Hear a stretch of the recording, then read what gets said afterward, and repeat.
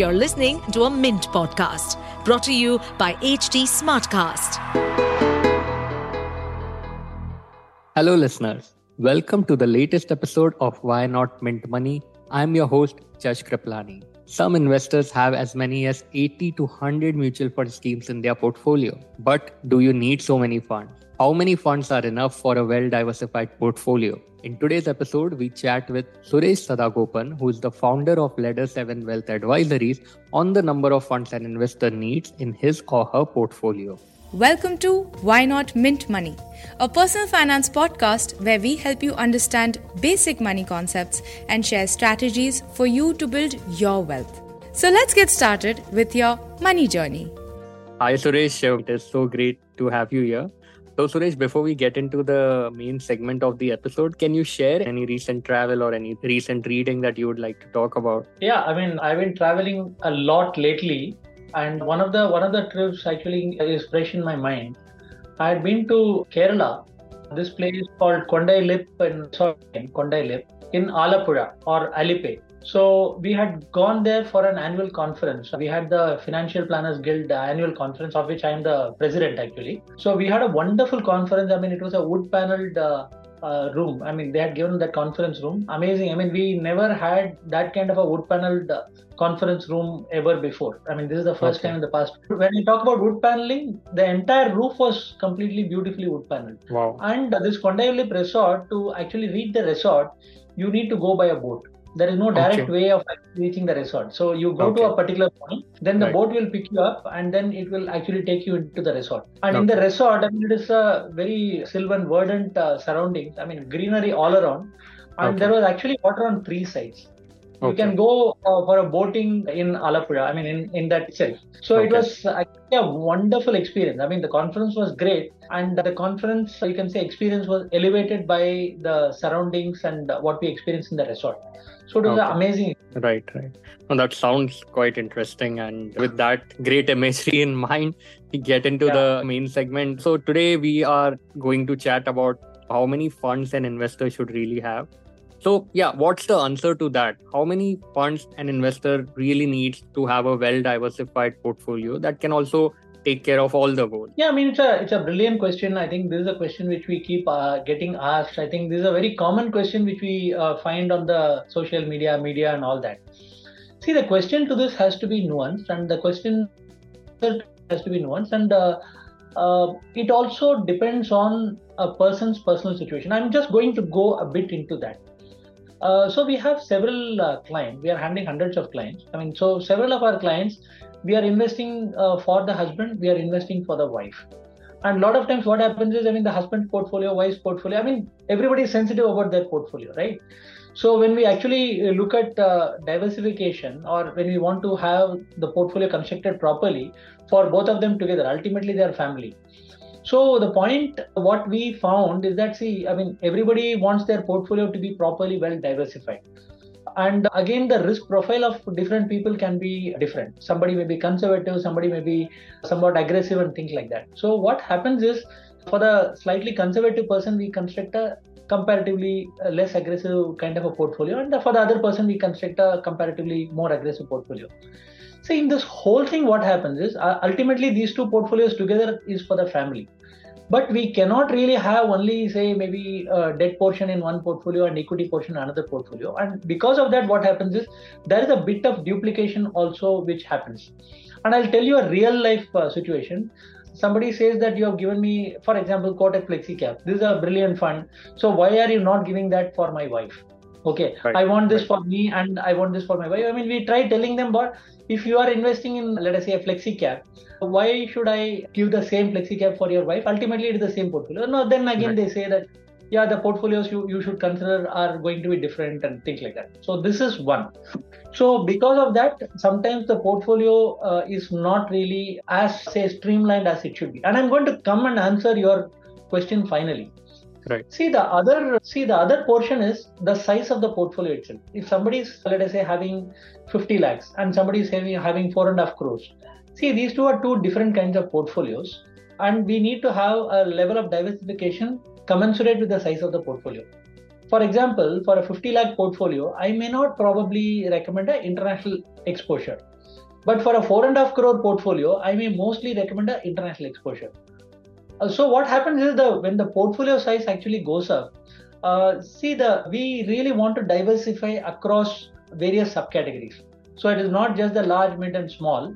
So we may actually go to other portions like maybe a hybrid fund, maybe an international fund, maybe a thematic fund, and things like that. And when the portfolio size actually goes up, exponentially, like for example, somebody who has a 20 crore portfolio or 25 crore portfolio, then we may also want to diversify even between fund managers. Like in a large cap fund, suppose I have a very good fund and a very good fund manager managing that. I may want to actually also diversify that risk, and maybe I'll bring a passive in that. So there may be 2 funds in a large cap space, for example, or there may be more than 1 fund in the flexi cap space. So these kind of things also happen. See, another thing which we will have to, bear in mind, apart from the fact that we are putting together the portfolio for investment, is in terms of contingency and liquidity and any emergencies. So we really need to look at and the goals. So suppose the goals are coming, let us say in say 3 months, 6 months, 1 year. See, we have to invest something appropriately so that these goals can be met without any problem. So obviously it cannot be an equity fund. It has to be an appropriate duration debt fund, okay, or an arbitrage fund. So what happens is, because of the goal and because of the liquidity requirement, contingency requirement, emergency fund requirement, again there are a clutch of funds which we have to put our money into, and it actually, in a sense, it bloats the portfolio. So my point is, we have to have the necessary number of funds in a portfolio in line with where the goals are coming, in line with the contingency liquidity requirements of the person, and also taking into account the risk profile of the person. How many people are there in the family to invest? I only talked about 2 people. There are families where there may be more than 2 people. So, and then the complexity goes up because the requirement from the family side is also there. So we have to balance these things out. As an advisor, what I want to do, and at the same time taking into account what I need to do, probably taking into account the client's lookout.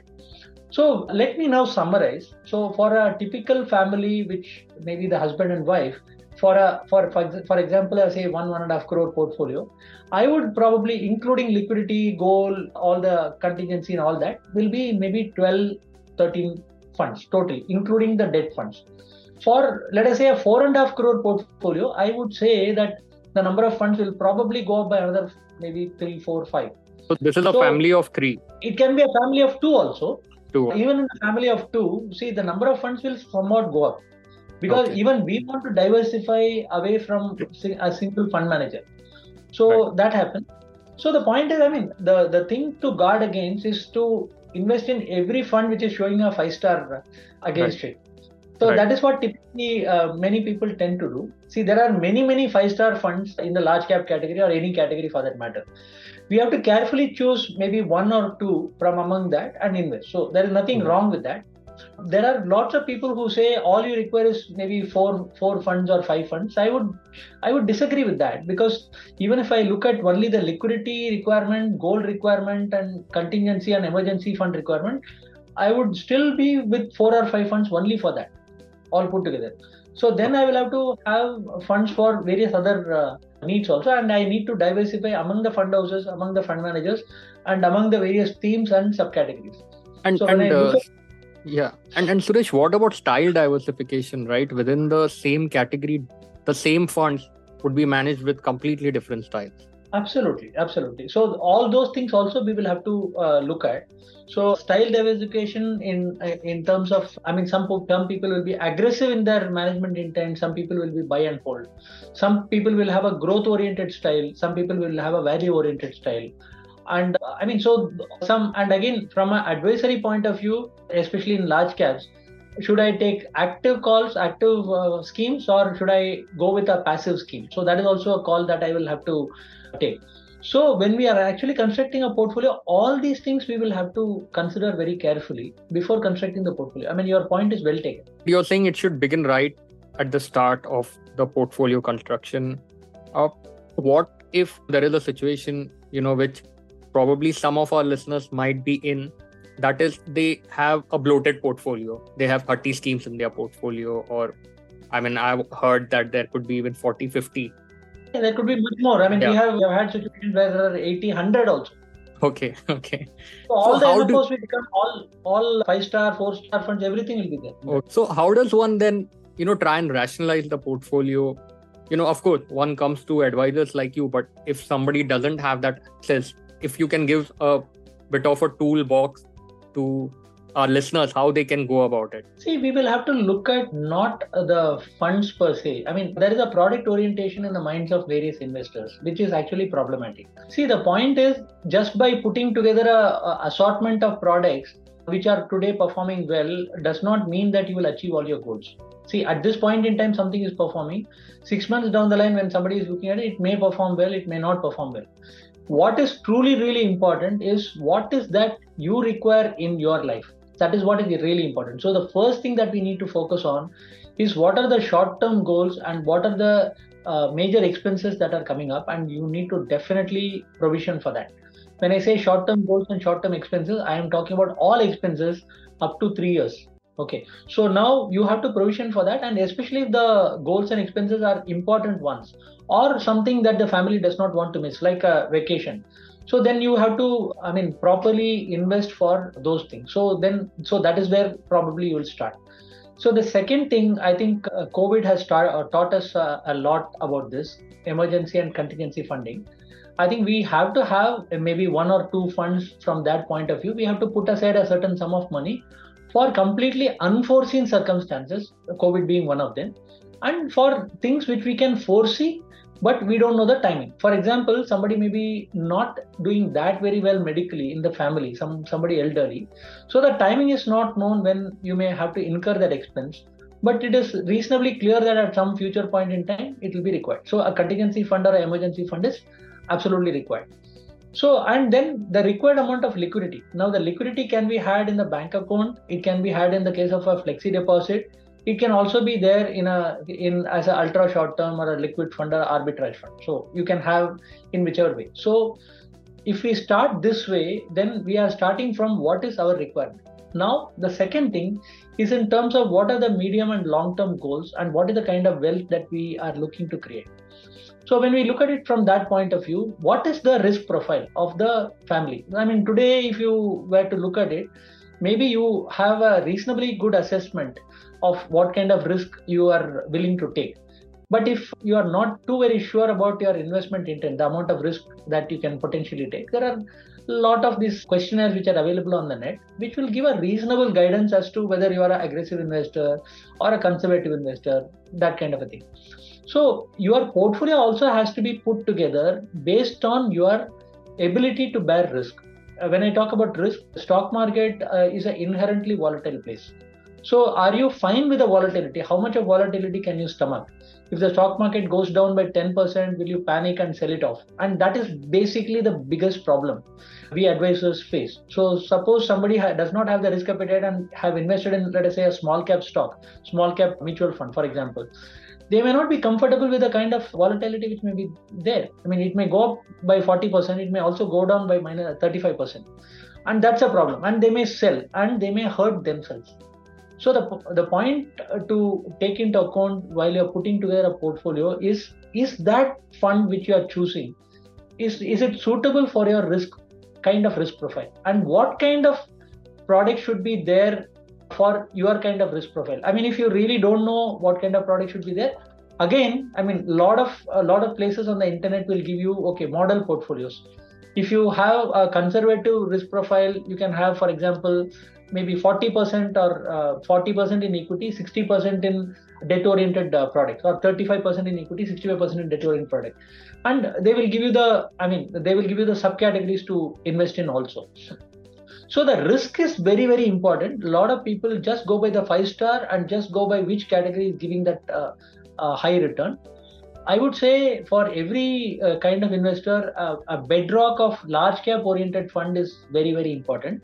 And how much of mid cap, how much of small cap, how much of flexi cap, that is a choice that one can make. For a very conservative investor, I would suggest that they stick largely to only large cap and not really go to mid and small caps.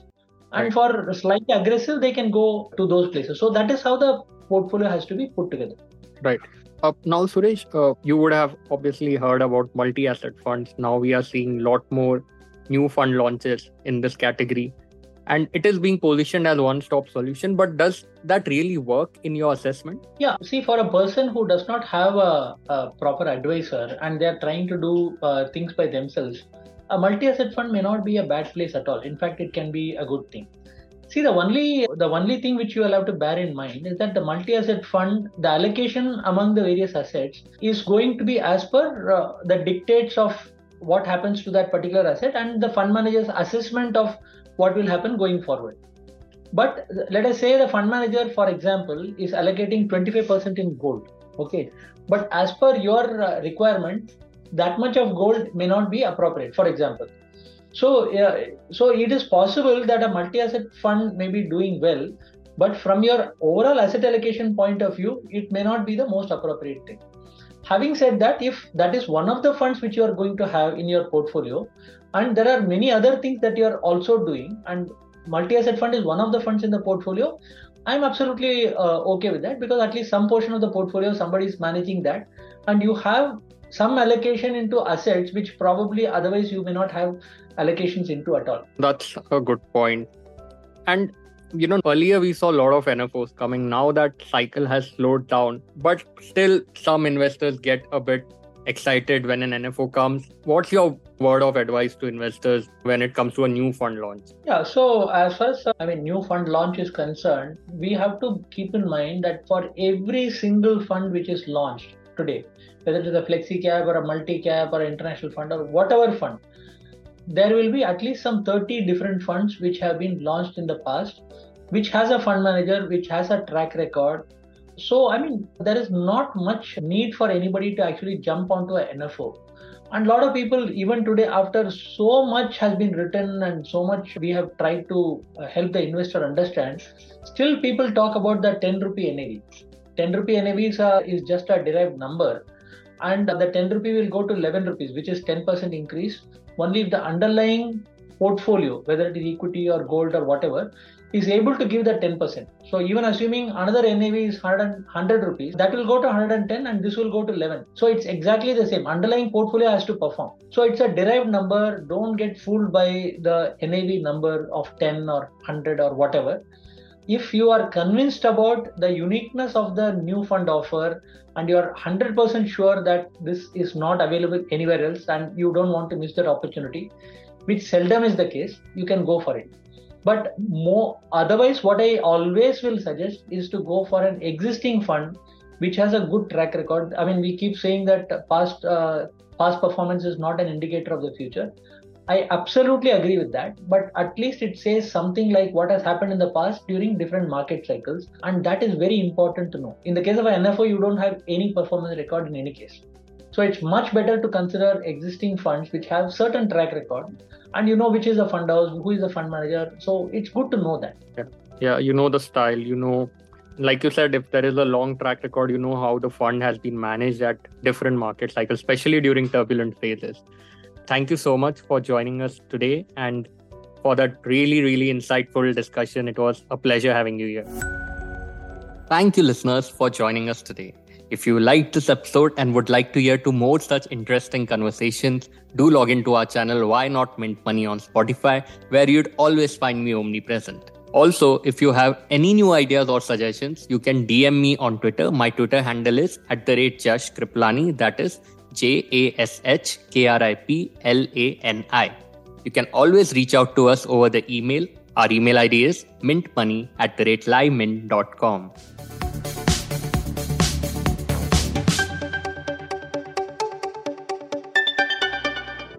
To stay updated on this podcast, follow us at HT Smartcast on all the major social media platforms. To listen to more such podcasts, log on to www.htsmartcast.com.